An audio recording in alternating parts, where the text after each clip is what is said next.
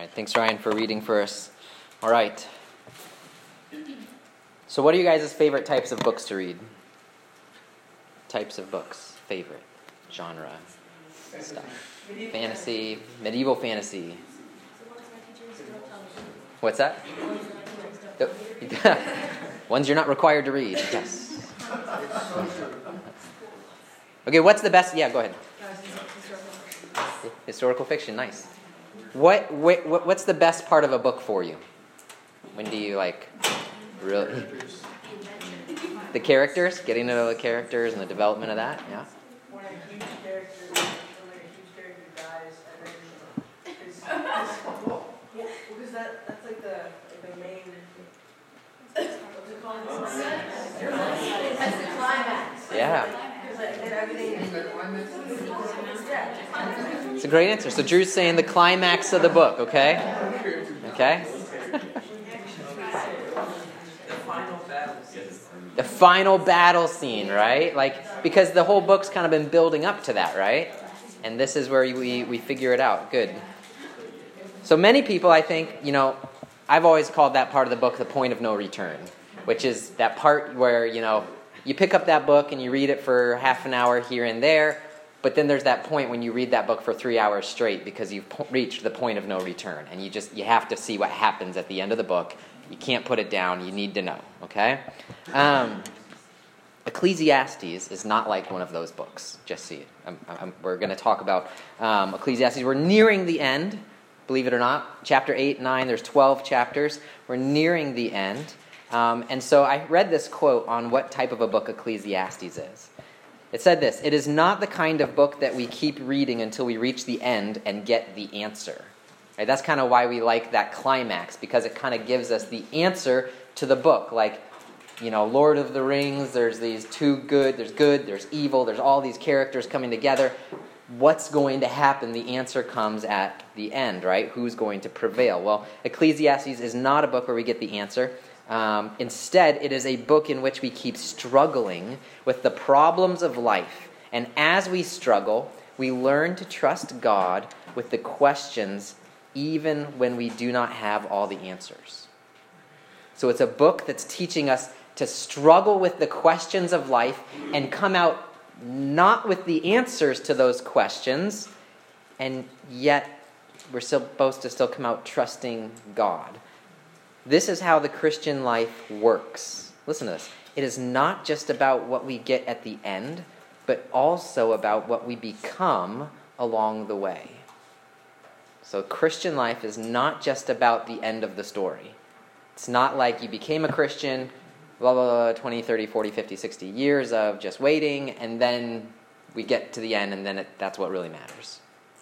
There's something happening along the way. Discipleship is a journey and not merely a destination. So Ecclesiastes is kind of walking us through that path of questions and wrestling with life and why it is the way it is. And yet we're supposed to develop a trust in God through that, knowing that that's kind of the point. So many people stay away from God because they have unanswered questions in life. Many people stay away from God because they have unanswered questions in life. Do you know anyone like this maybe? Or maybe you are one of these people.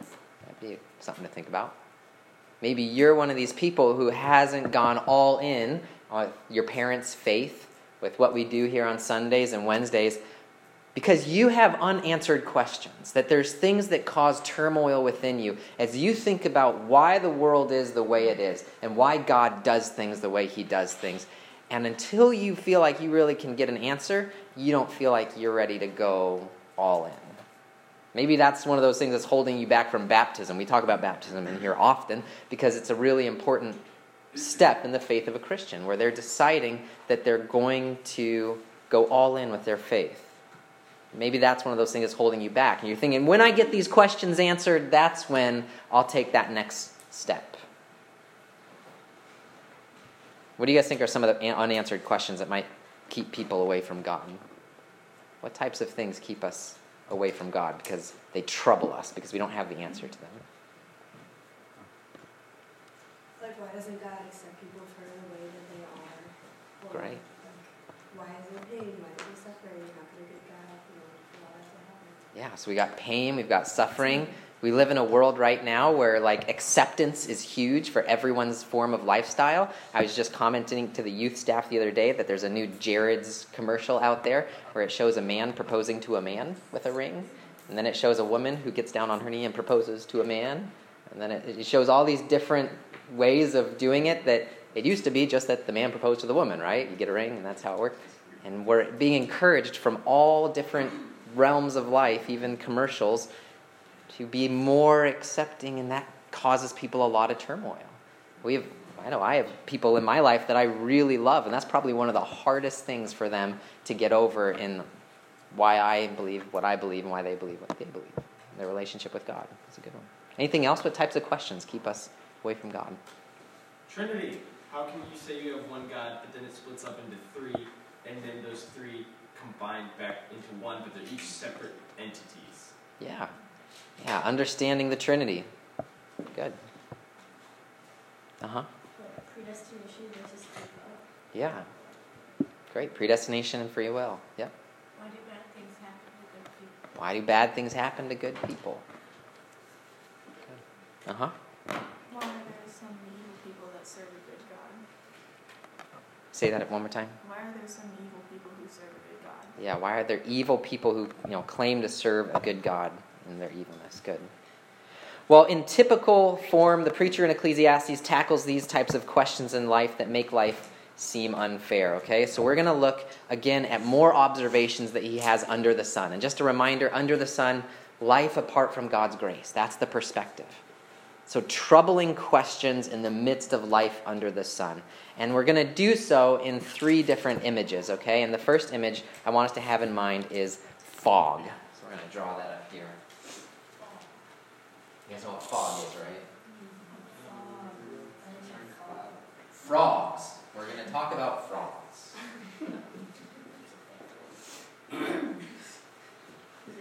Why is fog an appropriate image for Ecclesiastes?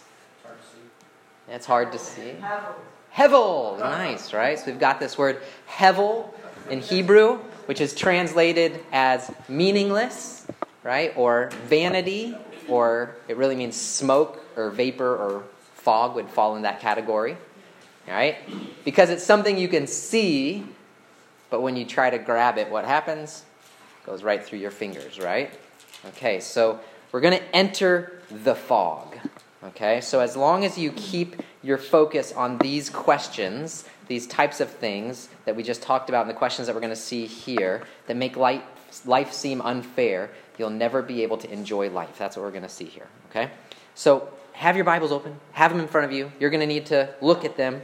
I know this is thick, so you're really going to have to turn. Okay, everyone, turn on your brain. If it wasn't on, take the switch, turn it on, turn on your brain. Okay, and here we go. We'll take it just a little bit at a time. And here's the question we're going to ask. What observations is he making in these passages that make life seem foggy? What observations make life seem kind of foggy? So we'll start with 8:16. Here we go. When I applied my heart to know wisdom and to see the business that is done on earth, how neither day nor night does one's eyes see sleep. Then I saw all the work of God, that man cannot find out the work that is done under the sun. However much man may toil in seeking, he will not find it out. Even though a wise man claims to know, he cannot find it out. What is foggy here? What causes the preacher trouble?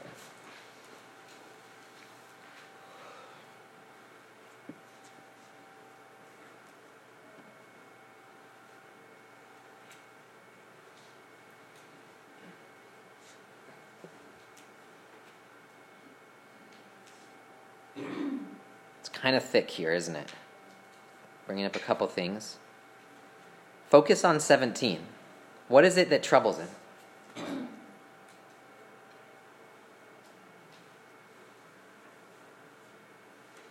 Yeah. Maybe that man can't understand what God does. Yeah, that's exactly what it is, that man can't understand what God is doing. So then I saw all the work of God, that man cannot find out the work that is done under the sun. Now, when it says can't find out, that doesn't mean we can't see what's happening around us, right? We can see what's happening around us. But we can't see the deeper purpose underneath it, can we? Right? Now, we know that the Bible teaches us a lot about why God does what he does and why the world is the way it is and sin and Christ and all that. But what we're saying is ultimately, I can't tell you why it is that my friends had a miscarriage and lost their baby and my family didn't. Right? Ultimately, I don't know why God did it that way. Ultimately, I don't know why it snowed on our rent-a-student day when it would have been nice to, make some funds for our winter camp. God had a purpose in it. What was that? Just make the turkey bowl so much more fun, right? So whatever it is, there's a fogginess to life because we can't see why God does every little thing in our life. Have you been in a car accident before? Raise your hand. Okay. Have you woken up late because your alarm didn't go off? Okay. Have you spilled ketchup on your pants during school? Have you fallen off your bunk bed during your sleep? We don't know why God lets these things happen, right? If we believe that God's really in control, and notice that he does believe God's in control. He does believe God's in control. He holds God accountable for these things. But at the end of the day, he's saying it's foggy. We can't figure out why everything happens the way it happens. Okay, so that's one part of the fog. Let's look at 9:1-3. But all this I laid to heart, examining it all, how the righteous and the wise and their deeds are in the hand of God. Whether it is love or hate, man does not know. Both are before him. It is the same for all, since the same event happens to the righteous and the wicked, to the good and the evil, to the clean and the unclean, to him who sacrifices and him who does not sacrifice. As the good one is, so is the sinner, and he who swears is as he who shuns an oath. This is an evil in all that is done under the sun, that the same event happens to all. What is it that troubles the preacher here? Where is the fogginess caused?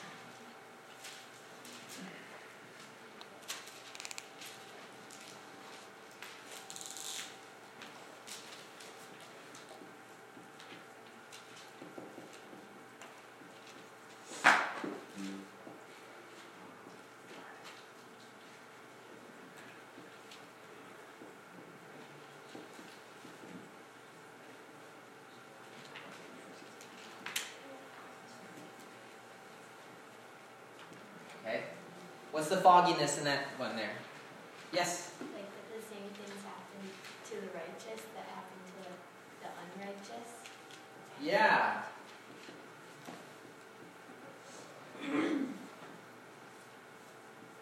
So fogginess in life is caused by the fact that the same events happen to everyone. What type of events do you think we have in mind? What types of things happen to everyone? Death happens to everyone, and we're going to actually get to that one specifically in just a minute. Yeah? Yeah, car crashes, injuries. I mean, we just talked about the forest fires. Did we get a report out of Paradise, California, that all the churchgoers' homes miraculously survived and all those wicked sinners' homes were burned to the ground? Nope. Just whole town wiped out. Okay? So life is foggy in that the same events happen to everyone, whether they are good people, bad people, whether they really love their families and take care of them. Men who love their families and take care of them still lose their jobs, as the same as guys who live only for themselves and are selfish. Same thing happens to everyone. That can make life feel a little bit foggy. Okay? Well, let's keep going. So that's 9-3. Let's pick up at 4 here. Oh, wait, no, let's not. Let's jump down to 11, because we're going to focus on 4-11. 10 in just a minute here. So jump down to verse 11, chapter 9, verse 11. Again, I saw that under the sun, the race is not to the swift, nor the battle to the strong, nor bread to the wise, nor riches to the intelligent, nor favor to those with knowledge, but time and chance happen to them all.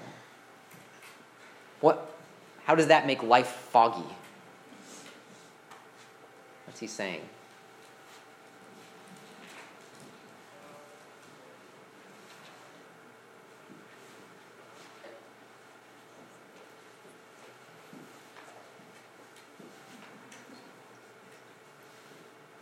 Yeah. It seems like everything that you would expect to happen doesn't happen.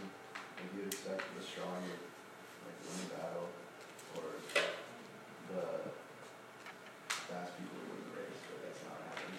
Yeah, exactly. So something that makes life foggy is that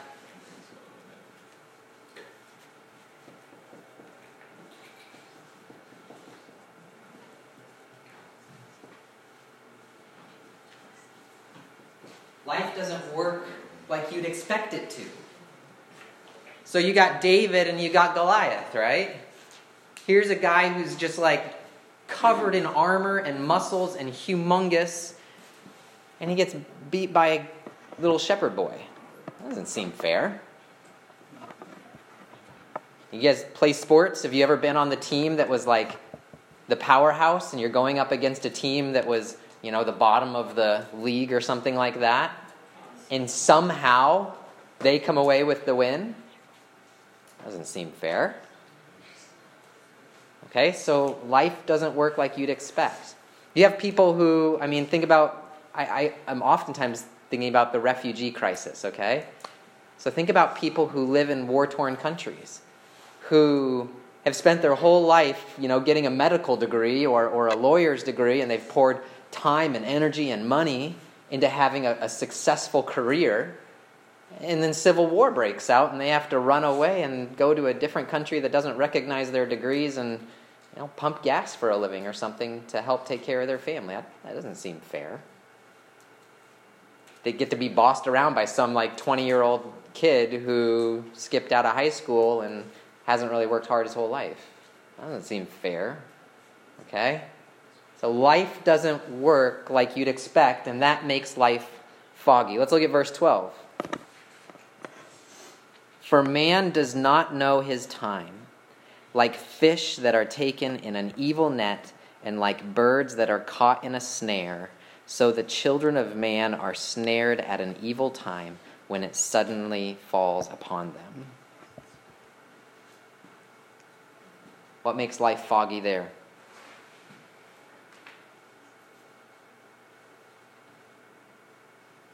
What are we talking about there? We're talking about, when you're walking to school and someone hooks you with a fish line? Yes? Death, right? So we're talking about death. Not talking about walking to school and have a net thrown over your head and you're just kind of ah! So we're talking about death. And what specifically about death makes life foggy?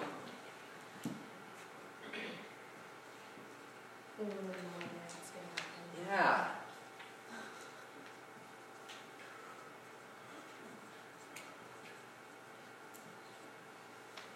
Death comes as a surprise. Is there another R? I always put an R. There's not an R, right? There is. There is as a surprise.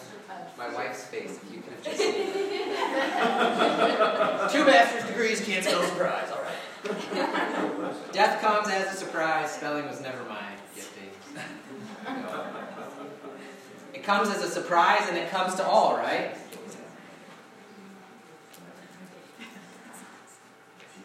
So death comes as a surprise. Death comes to all. I want to point out that I knew that I thought there might be. I was on the fence, at least. I'm not talking to anyone here except that one in the back. So, okay. So death comes as a surprise. Death comes to all, and that makes life foggy. You know, this hit home with me just the other day as obviously I'm in the hospital getting surgery, get my gallbladder out, and I go to the follow-up appointment, and she's just kind of like running through the normal things that you talk about at a follow-up appointment. And one of the things she said to me was, she said, yeah, and we did all the tests on your, the gallbladder that we took out of you, and it wasn't this, there was no cancer, blah, blah, blah. And it just hit me as she said that. That was like, there are some people who go to this meeting and they say, by the way, there's cancer in that gallbladder that we just took out of you. And I'm just sitting there thinking, like, here I am, running around with my day. I'm behind because I took a week off to have surgery. And this is just an appointment on my calendar, 3:30, got to get to the doctor's office, look at me, am I alive, am I okay? Then I've got an appointment after this, I got to keep working on my sermon after this. That was my day. And to think that I could have just sat there and could have said, and by the way, there's cancer in your gallbladder. And that's that's the report that people get, just going about life. Everything's normal, no intentions of dying. And by the way, you have cancer. It's just amazing how quickly that comes upon us. And we don't think about it at all. We just think we're going to live forever for some reason. Even though we know we aren't, we act like we are. So life is foggy. And here are some of the reasons why. So what do we get from the preacher to help us in the midst of the fog? Well, before we talk about that, let me ask this. Are you caught in the fog? Are these the questions or issues that are troubling you? And obviously it doesn't have to be those in that little circle there. There's all sorts of questions and issues in the book of Ecclesiastes. But are you living in the fog? Is your head so in the cloud of the questions of life that you aren't going all in and following God in your relationship with Him? You're so focused on the unfairness of life and the way that God has made things that it's keeping you from actually living life. That's something we should ask ourselves. So what hope do we have? Well, He gives us a lighthouse in the midst of the fog, okay? So I didn't practice this ahead of time, but we've got our lighthouse here. I don't know how lighthouses are. That's a light. Who said no? Wait, I'm getting swirls here. That's a weird thing. Got a red pen. That's a barbershop. No. I like it. It's a candy cane. Where's the beam of light? It's a...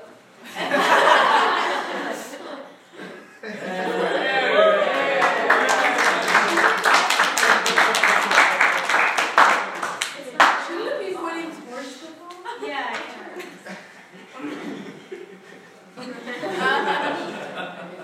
Is it one word or two? There's an R in there. There we go. Okay. So we have a lighthouse. What's the purpose of a lighthouse?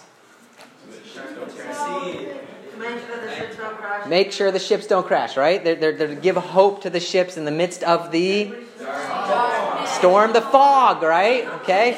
It's in foggy conditions. These are put in places where there's, heavy fog, mist, where we don't see the cliffs and the rocks and things like that, okay? And there are cliffs and rocks in the midst of the fogs of our life, okay? So we have a lighthouse, okay? So let's look at verse 4.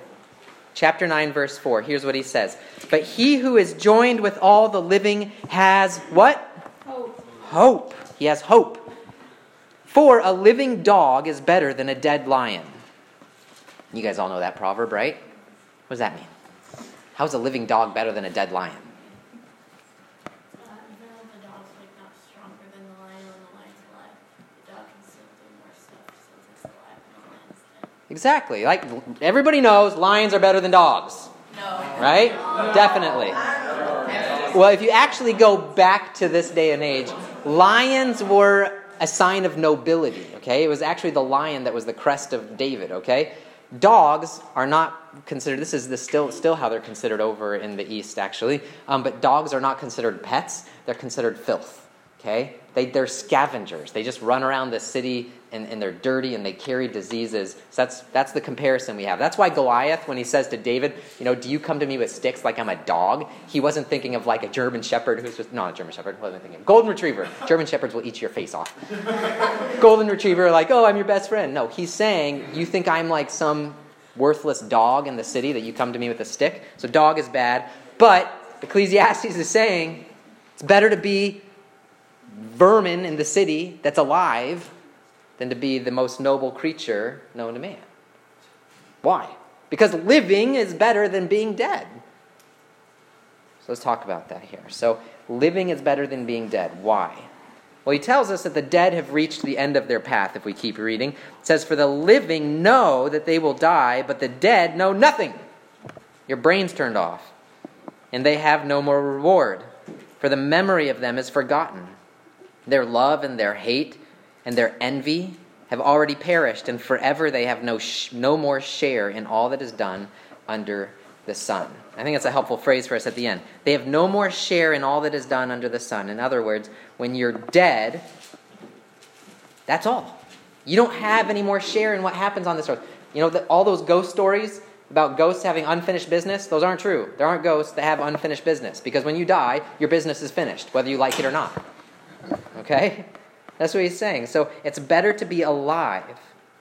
So the lighthouse, the hope that he gives us is this. Even though it's foggy, at least you're alive.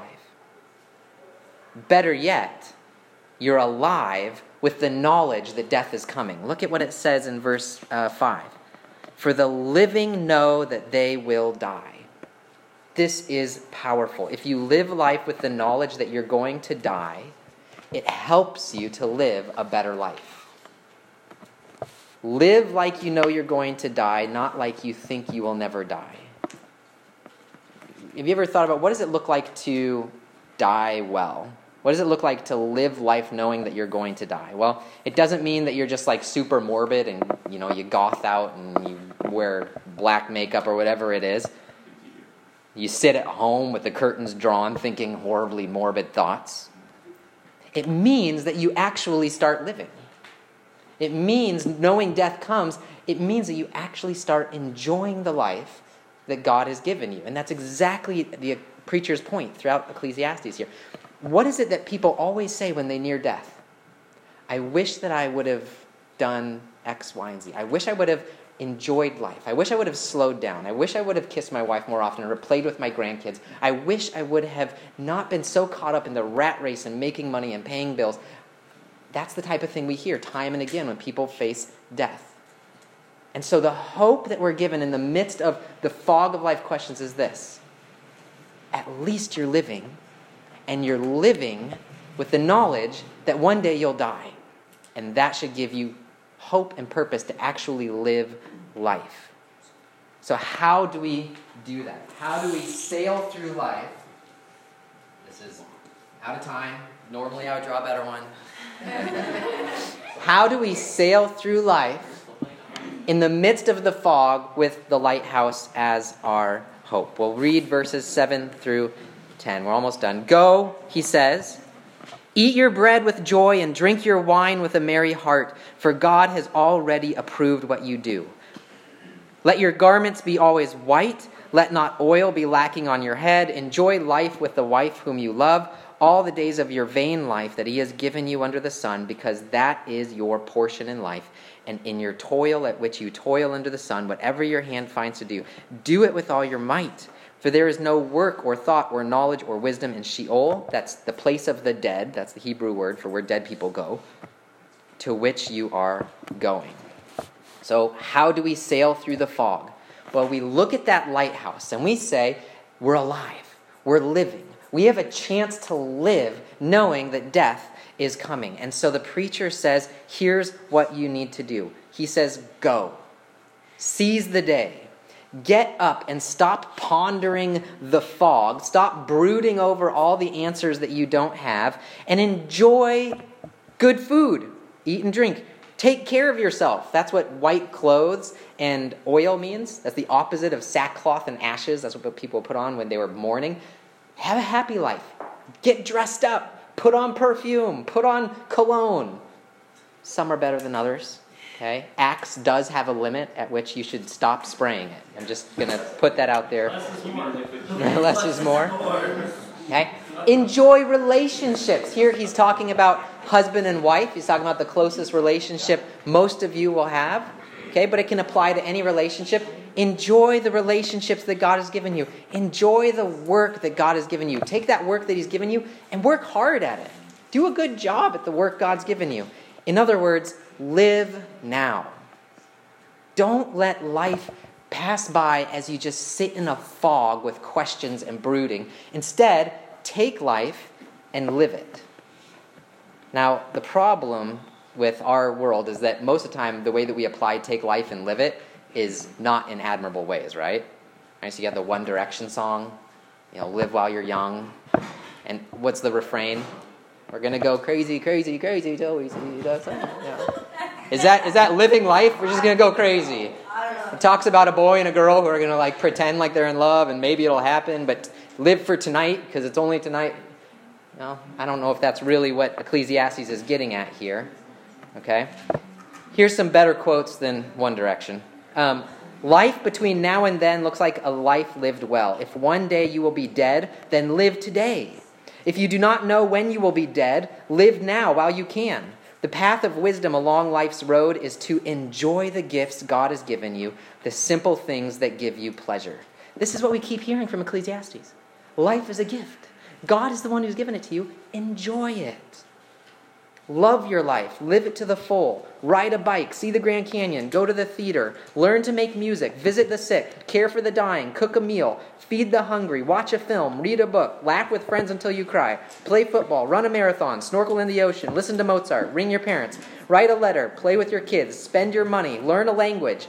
Plant a church. Start a school. Speak about Christ. Travel to somewhere you've never been. Adopt a child. Give away your fortune and then some. Shape someone else's life by laying down your own. That's a quote from this book as well. He says this, dying people who truly know they are dying are among all people the most alive.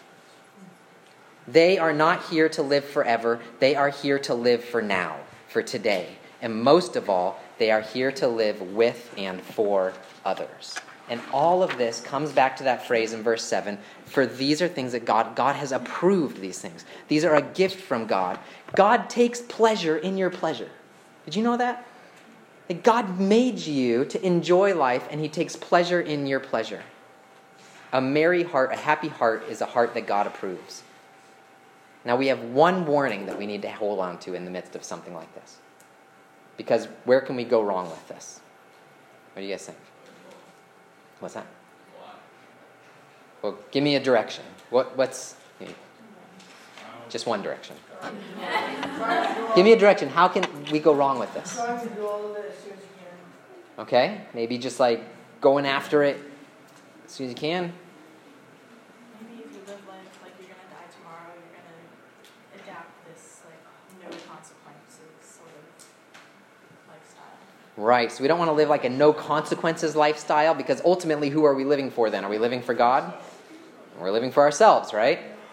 The problem with this is that every single one of these things, food, clothes, perfume, the way you look, your wife, your relationships, your work, all of those can become idols, can't they? So if you live for those things, ultimately you're going to lose them.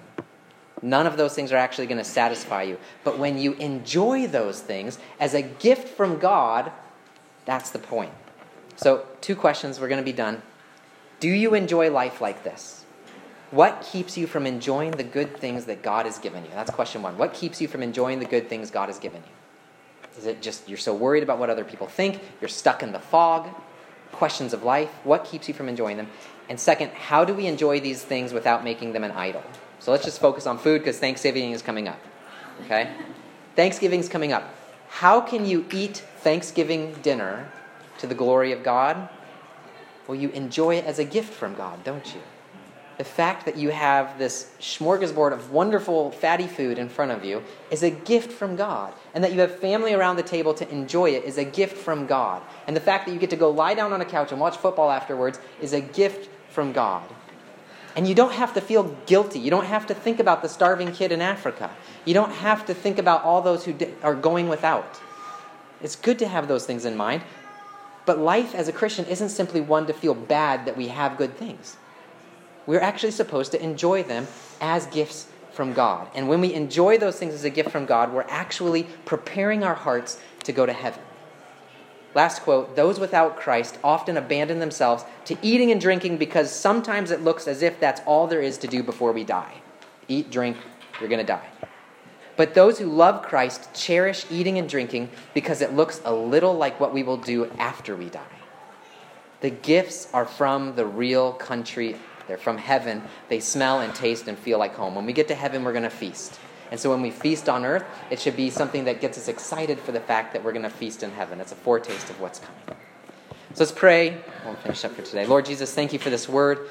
Lord, we just ask that you would help us to live out of the fog and see the hope of the lighthouse and to sail through it knowing that you've given us so many things that we should enjoy them as a gift from you, trusting that you will sail us safely home, where we will enjoy them with you forever. In Jesus' name, amen.